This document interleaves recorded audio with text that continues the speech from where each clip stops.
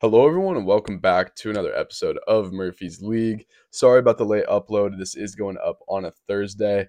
Honestly, I don't really know what my schedule is going to be like for these uploads. I'm hoping that I can stay consistent on here and on Instagram. I was doing really well before the end of the term, had a really busy winter break as far as family and Christmas and just traveling a lot. So I got a little bit out of my routine. And now it's seeming like this course, or I guess this term, is going to be very, very heavy in terms of workload for me and school. But either way, I'm going to do my best to balance it. I'm going to do my best to get out these podcast episodes, do my best to, still be posting somewhat consistently over on Murphy's League on Instagram. But today's episode, the NFL playoffs are here. The regular season is over. I'm going to be covering every single game from Wildcard weekend, giving some predictions for you guys. I'm going to be giving my score predictions, some key factors in all those matchups. And then I'm also going to be talking about some head coaching vacancies in the NFL. Going to be starting with the head coaching vacancies and then moving into the wildcard rounds. As always, there will be timestamps located down below. So if you just want to skip to one of those segments, feel free to do so. And without further ado, let's get into it.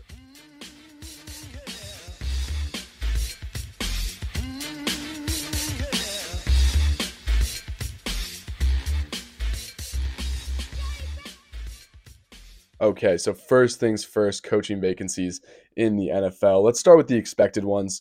First off, Arthur Smith. I mean, he was gone no matter what, and probably should have been gone a lot earlier. I've been calling for his firing for it feels like a couple months now. I get that it's tough to win in this league with bad quarterback play, but he really didn't do himself much favors either. Atlanta hit on a lot of free agents this offseason and seemed to have great personnel around the quarterback position. Obviously, they've heavily invested in the receiving core, in their skill position unit, and they just didn't seem to use some of those guys in the way that they should be. Kyle Pitts, Bijan Robinson, the two top names that really stick out in terms of just pure usage. I mean, if you just look at the number of touches those guys are getting, it's really inexplicable how little they're being used in this offense. I expect that to change now that Arthur Smith is gone. And again, Arthur just really couldn't capitalize against a very weak NFC South that definitely went into this decision as well. It wasn't just the Saints game, that last game of the week either, which they absolutely got blown out.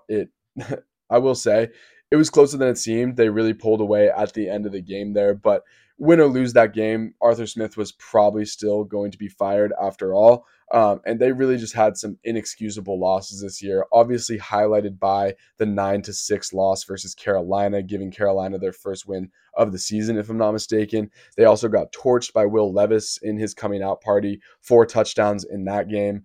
They got torched by Josh Dobbs when he was literally in the team facility for less than a week. So again, just not really excusable, pretty inexplicable losses there. And then also losing to Kyler Murray in his first game back. That one's a little more fluky because, of course, he's on the bench. He's still the guy there, and he's still absorbing a lot of information. But either way, you would expect to have to knock off some rust in your first game back from an ACL tear. He looked like the old Kyler Murray in that game. And again, at the time of that W, the Cardinals were looking like a bottom feeder team in the NFL. Of course, we now mourn more about that, and Kyler, really has been making a case that he should still be the guy there in Arizona. But either way, Arthur Smith, no surprise there that he's gone, makes absolute sense to me.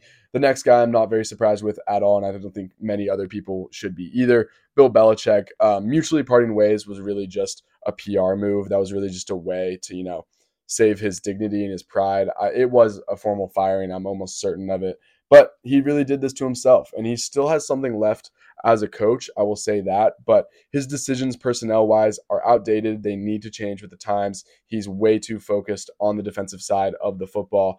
It's shown in his draft strategy the past couple of years, not prioritizing the right guys, not only in free agency, but in the draft as well. You need to fix things like the offensive line, like the offensive weapons. Obviously, Bailey Zappi and Mac Jones have not been great, but a lot of that is due to what is around them. Quarterback can only do so much with the given, components around them. Bailey Zappi and Mac Jones have some of the worst components in the entire league as far as offensive line and offensive weapons. I think you could certainly make an argument that those two combined, it is the absolute worst in the league. And of course, he still has a lot left in the tank as far as coaching. It sounds like he wants to stay coaching at the NFL level, but just give up all that other shit. Don't worry about making personnel decisions. It clearly has not been doing him well these past few years. And again, his motives as far as that side, they're outdated. He's working behind the clock now. He needs to progress with the times. He needs to address more skill position players. He needs to address the offensive line. It's an increasingly offensive league, and he just really hasn't changed with the times. But the real question really becomes, where does he end up? Does he end up somewhere in LA? I think that's the odds-on favorite right as of right now. I should have double checked that, but I imagine that's the odds-on favorite. I think it would make some sense, especially if he came on as a defensive coordinator and not necessarily the head coach. But even if he was the head coach, if you still have Kellen Moore calling plays, and then you got Bill Belichick fixing up that defense, which has been, hit or miss. They've had some moments there, especially, pass rushing unit. Joey Bosa, Khalil Mack are really the highlights there. But secondary wise and defending the run, they've had some serious struggles in years past. Belichick could seriously help that side of the football. I think a team that not a lot of people are talking about that would make a lot of sense to me is actually Seattle. And I get that you're going from one older coach to another, and Pete Carroll, in a guy similar to Belichick, where at this point in his career, it just feels like the league is kind of trending in a different direction from his strengths. But Bill Belichick, coming in as a defensive mind and fixing up this defense, which has been very subpar the past few seasons. And it's not like they don't have anyone there. They have some decent personnel on the defensive side of the ball. I think Bobby Wagner and Bill Belichick would just make for an absolute picture perfect pairing. I think that makes a lot of sense to me. I don't know. Let me know what you guys think about that take. That might be a little too far fetched, but I could really see it working out. Either way, it doesn't really make sense to keep Bill Belichick around now that the Patriots are more than likely going through a rebuild. I mean, they had the third overall pick in the draft for a reason, and I'm really excited to see where he ends up. And I'm also very excited to see who takes his reins, because obviously they're going to have very large shoes to fill. A lot of people consider him to be the best coach of all time. I am one of those people. So going to be really interesting to see who ends up in New England, where he ends up next. And again, not very surprising. Just the way the team was trending, the way that he's been trending, not surprised that he's no longer a New England Patriot. And again, Pete Carroll, let's transition, because I just spent a little bit of time about him. Sorry if you can hear that outside my window. That is a bus, quite loud. Either way, very similar to Bill Belichick in the way that in this point in his career, again, just feels like the Seahawks and himself are trending in different directions. They're a very young team, more offensive oriented. They've been killing it as far as personnel decisions. They've been drafting extremely well, signing some good free agents, but he's known for his defensive prowess. And again, this defense has been mediocre at best for the past few seasons. They've had some bright spots, they've had some moments, but as far as consistent, elite defensive play, it just simply has not been there for the Seahawks. Either way, I'm glad that he's likely going to stay with the Seahawks in some capacity. It's very obvious that this locker room, this team, this culture, the owner of the team, it's very obvious they really, really like him. And I'm glad he's going to be sticking around, because he deserves it. And I hope, he has a good end to his career there in Seattle. Up next, Mike Vrabel. This one made no sense to me at all. This was the least explainable one to me, because he wasn't even the beginning of the problem there in Tennessee. They've made some terrible personnel decisions, and Vrabel is really being used as a scapegoat by the owners, it seems. He will be hired very quickly, and whoever is hiring him will get a great head coach. I know that Tennessee has had some problems, but again, I find it very hard to blame him for some of these problems. I know their secondary has been a serious issue, and they've had serious, um, problems defending the pass, but he's not making personnel decisions back there. And simply put, their personnel is just not good.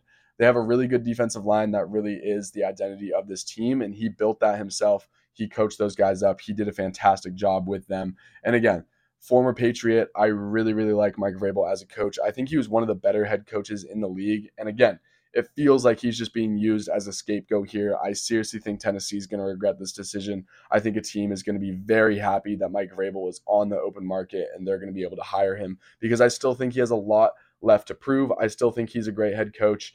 And again, you give him the right team, he can make the absolute most out of it. Tennessee has made some seriously bad decisions as far as trading guys, not paying the right people, Kevin Byard, A.J. Brown, to name a few. Now Derrick Henry's more than likely walking this offseason. It's just not very good management, and I don't think this is a coaching problem in Tennessee. So doesn't make a whole lot of sense for me that Mike Vrabel is gone. Feels like he's being used as a scapegoat, and he deserves better. Some team is going to be very happy to hire him. Up next, Ron Rivera. Again, back to like the Pete Carroll, Bill Belichick thing. This is not really surprising. Again, it's not really his fault, and this could be a kind of a scapegoat thing as well because Washington is not a very functional organization. But now their focus is going to be entirely shifted towards a rebuild. Hopefully they bolster their offensive line. Maybe they end up drafting their replacement for Sam Howell. Not sure if they end up going in that direction. Seems like a lot of people think they will end up doing that. I'm not entirely sold that Sam Howell isn't the guy because I think, again, one of these situations where the components around the quarterback were just awful, especially the offensive line was really not looking good. So if they do draft a quarterback, I'm not necessarily going to be surprised. Again, this is an older coach. He's very established in this league. I don't think, someone like that is who you want to be leading a rebuild of this, a much younger team. They're going to have a lot of turnover in this roster. They obviously traded a few key components during this season, already signifying that they're going to be going into a rebuild.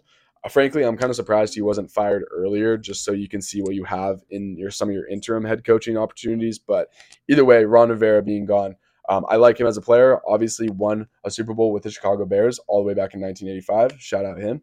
But not surprised at all that he's ended up, no longer being the head coach of the Washington Commanders. Up next, this isn't a head coach, but I have to bring it up as a Bears fan because I'm very stoked about this one. Luke Getsy is gone. The bad man is gone. Thank God. I mean, honestly, I really didn't mind some of the creative plays themselves. Like the actual plays weren't that bad. I liked the way we used Fields, especially after the first month of the season. And then obviously he had a little bit of an injury there. But when he came back, there were some moments that looked really, really good there for Fields. He was making the most of his opportunities. They were using him in creative ways, in the run game. They were getting him out on those naked bootlegs a lot, really buying into his athleticism and his strengths. I like a lot of the actual plays, but the situational play calling was simply awful. I mean, I think the best example of this was the last play of the Bears season. They threw a screen pass on 3rd and 22. So that's really just telling of the season as a whole. Situationally, it was just simply not good enough, not, making the cut. And I think you can find creative coaches. You can find coaches that can scheme up good plays, but it's when you call them. That's what really separates the good from the great. And again, I'm not even sure Luke Getsy was necessarily good. I think his situational play calling was bad enough that it made him bad to average. And that's, being nice. But either way, very, very glad he is gone. Very glad we're moving in a different direction. It's interesting that they're keeping on to Eberflus, but I do get the idea of you don't want that much turnover in one offseason. If you're going to end up moving on from Justin in particular, then that's just a whole lot of moving components, and it would end up making it for a much longer rebuild. If you move on from your OC, your head coach, and your quarterback all in one offseason, that is a whole lot of turnover to deal with. It's looking like they're going to end up staying with Justin, staying with Matt Eberflus. I don't entirely hate that, especially because after Montez Sweat got there and Eberflus started calling the defense, a couple weeks before he did get there, this defense looked drastically better. They were playing very well. He was obviously the defensive play caller, and it seems like the locker room's really bought into him and his culture. So I understand it from that standpoint. I understand it from you don't want as much turnover. You want this team to buy into the culture. You want to give it some time.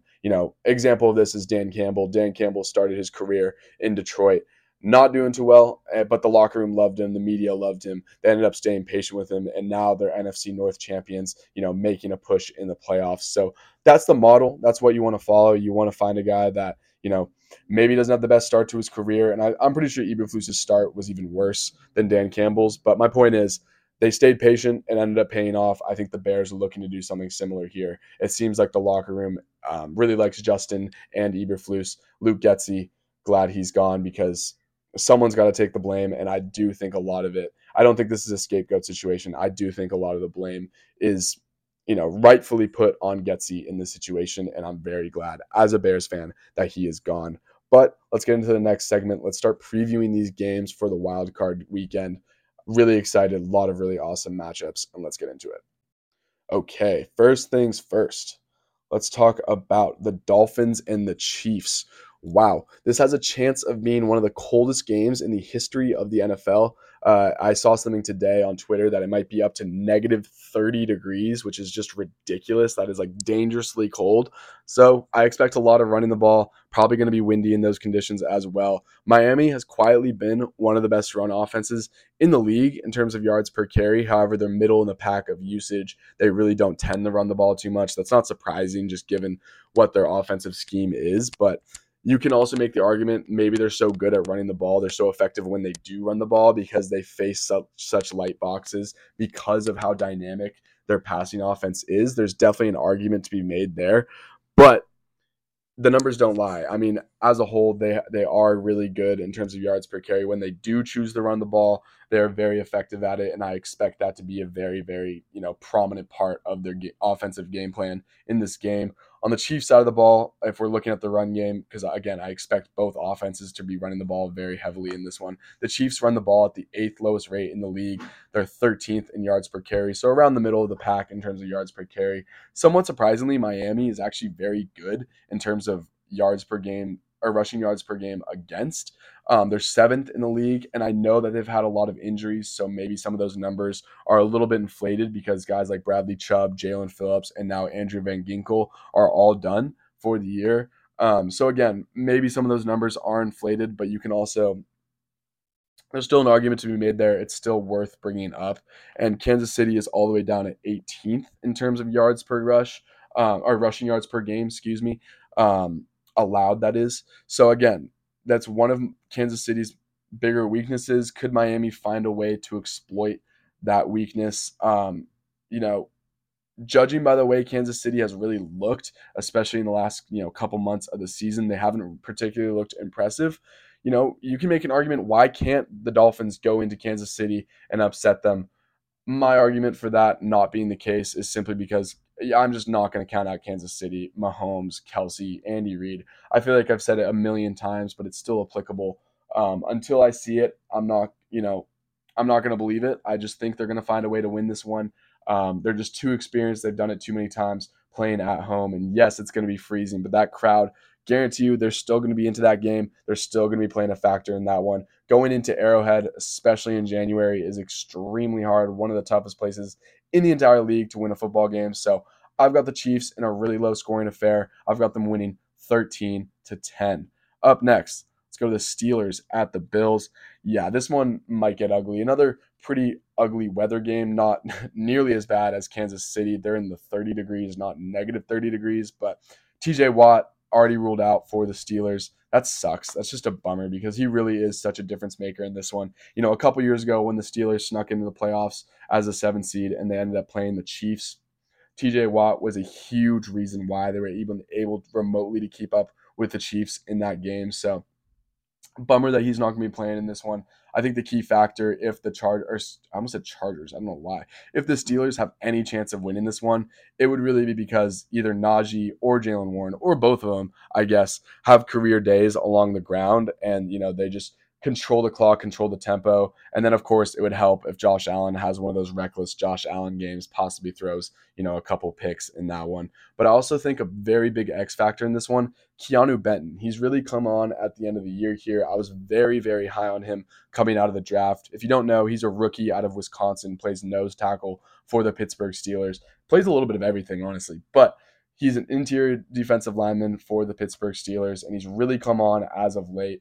If he can have a big game in this one and impact Josh Allen immediately and quickly, kind of throw off his game, get him off his rhythm, maybe slow down the run, and penetrate consistently to get to James Cook, they might have a chance in this one. But I mean, I really just don't see a world where that happens.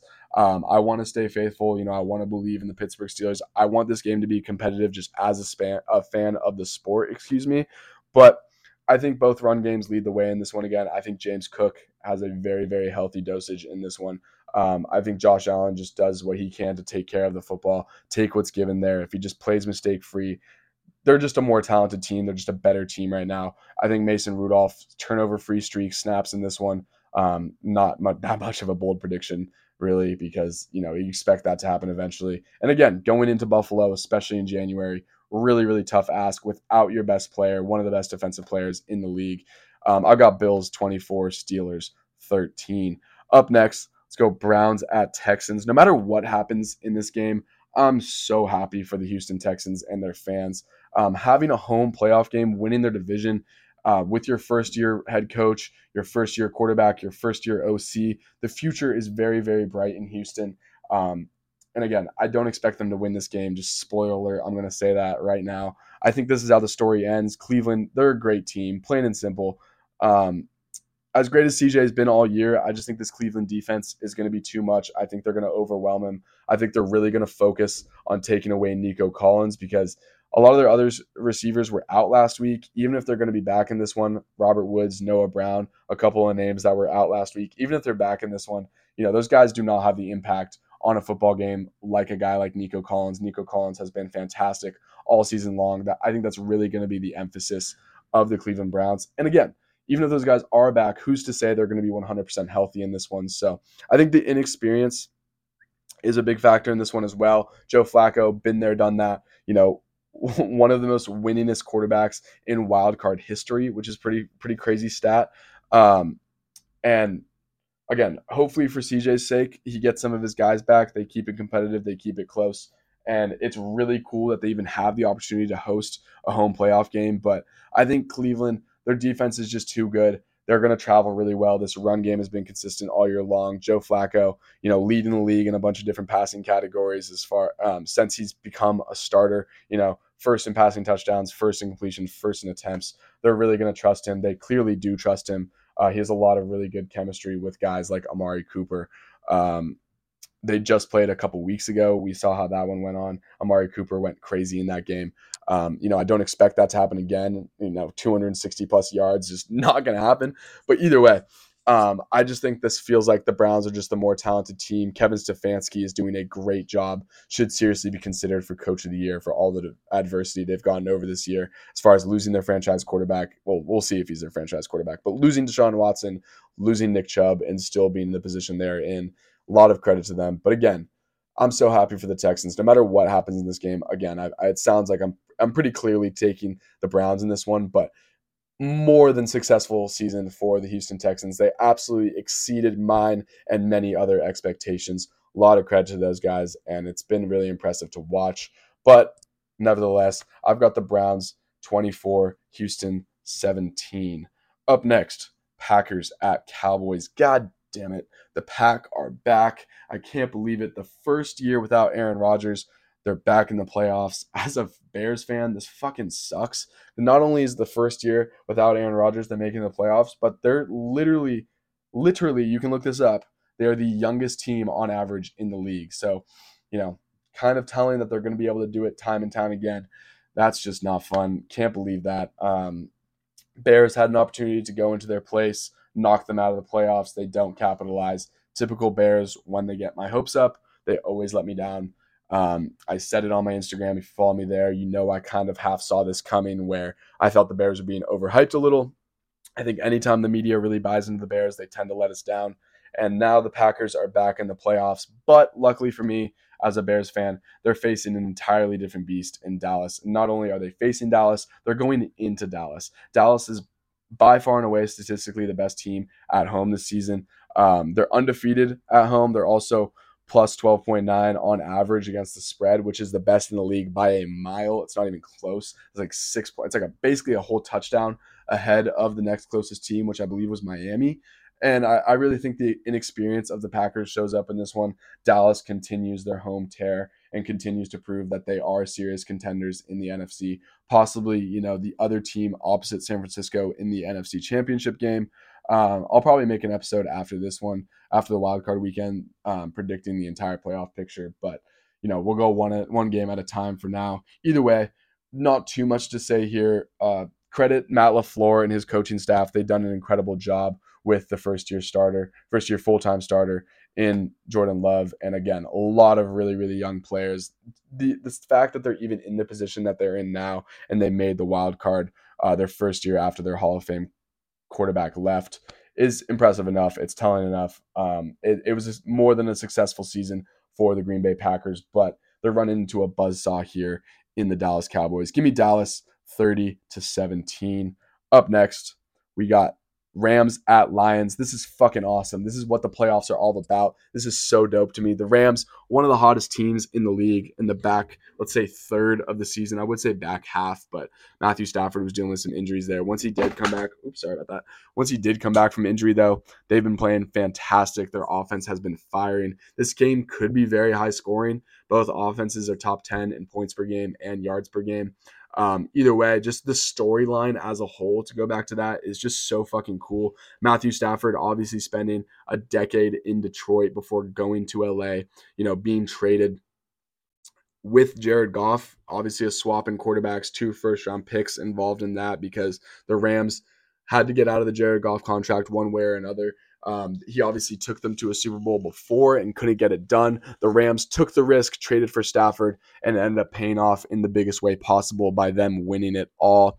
And then, of course, down season for the Rams, and now they are back in the playoffs facing the Detroit Lions, who are looking to snap their 32-year drought of playoff wins, their first time win the division in 30 years. It's just, there's so many storylines going on here. Obviously, Jared Goff is going to be very emotional about this one. He's openly spoken about the chip on his shoulder and how he's going to be approaching this game. I can only imagine the type of emotions he'd be feeling. And again, Stafford's going to be emotional too. This is the team that drafted him. This is the team that he stayed loyal to for a very long time until he basically couldn't anymore. And then going to his new team the first year, winning a Super Bowl, now facing his former team in the building that he was never able to host a home playoff game himself. He was never able to win a playoff game for this team. It's just a really, really interesting storyline as a whole. As a story, I mean, it's the best game of the weekend, in my opinion. I'm really, really excited to see this one. The Lions have been excellent at home all year long. They're 6-2. The Rams have been average on the road. They're 5-4. But I think the Rams are going to do it. I think they're going to make some noise. I think they're going to upset the Lions in this one. It just feels like they're trending in the right direction. I think their veteran presence really pulls through in this one. The Lions, they've never been in a situation like this. Their fucking franchise hasn't been in a situation like this in over 30 years. I think the inexperience is just too much for them. The Rams, been there, done that. They've won on the road in the playoffs before to get to the Super Bowl. I'm not saying they're getting to the Super Bowl again, but I am saying they're going to do it again. What am I trying to say?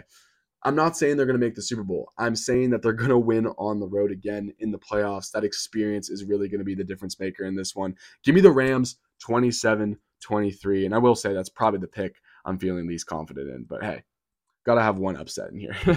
Up next, Eagles at Bucks. Really not too much to talk about here because these teams are just, what sticks out about these teams, not much.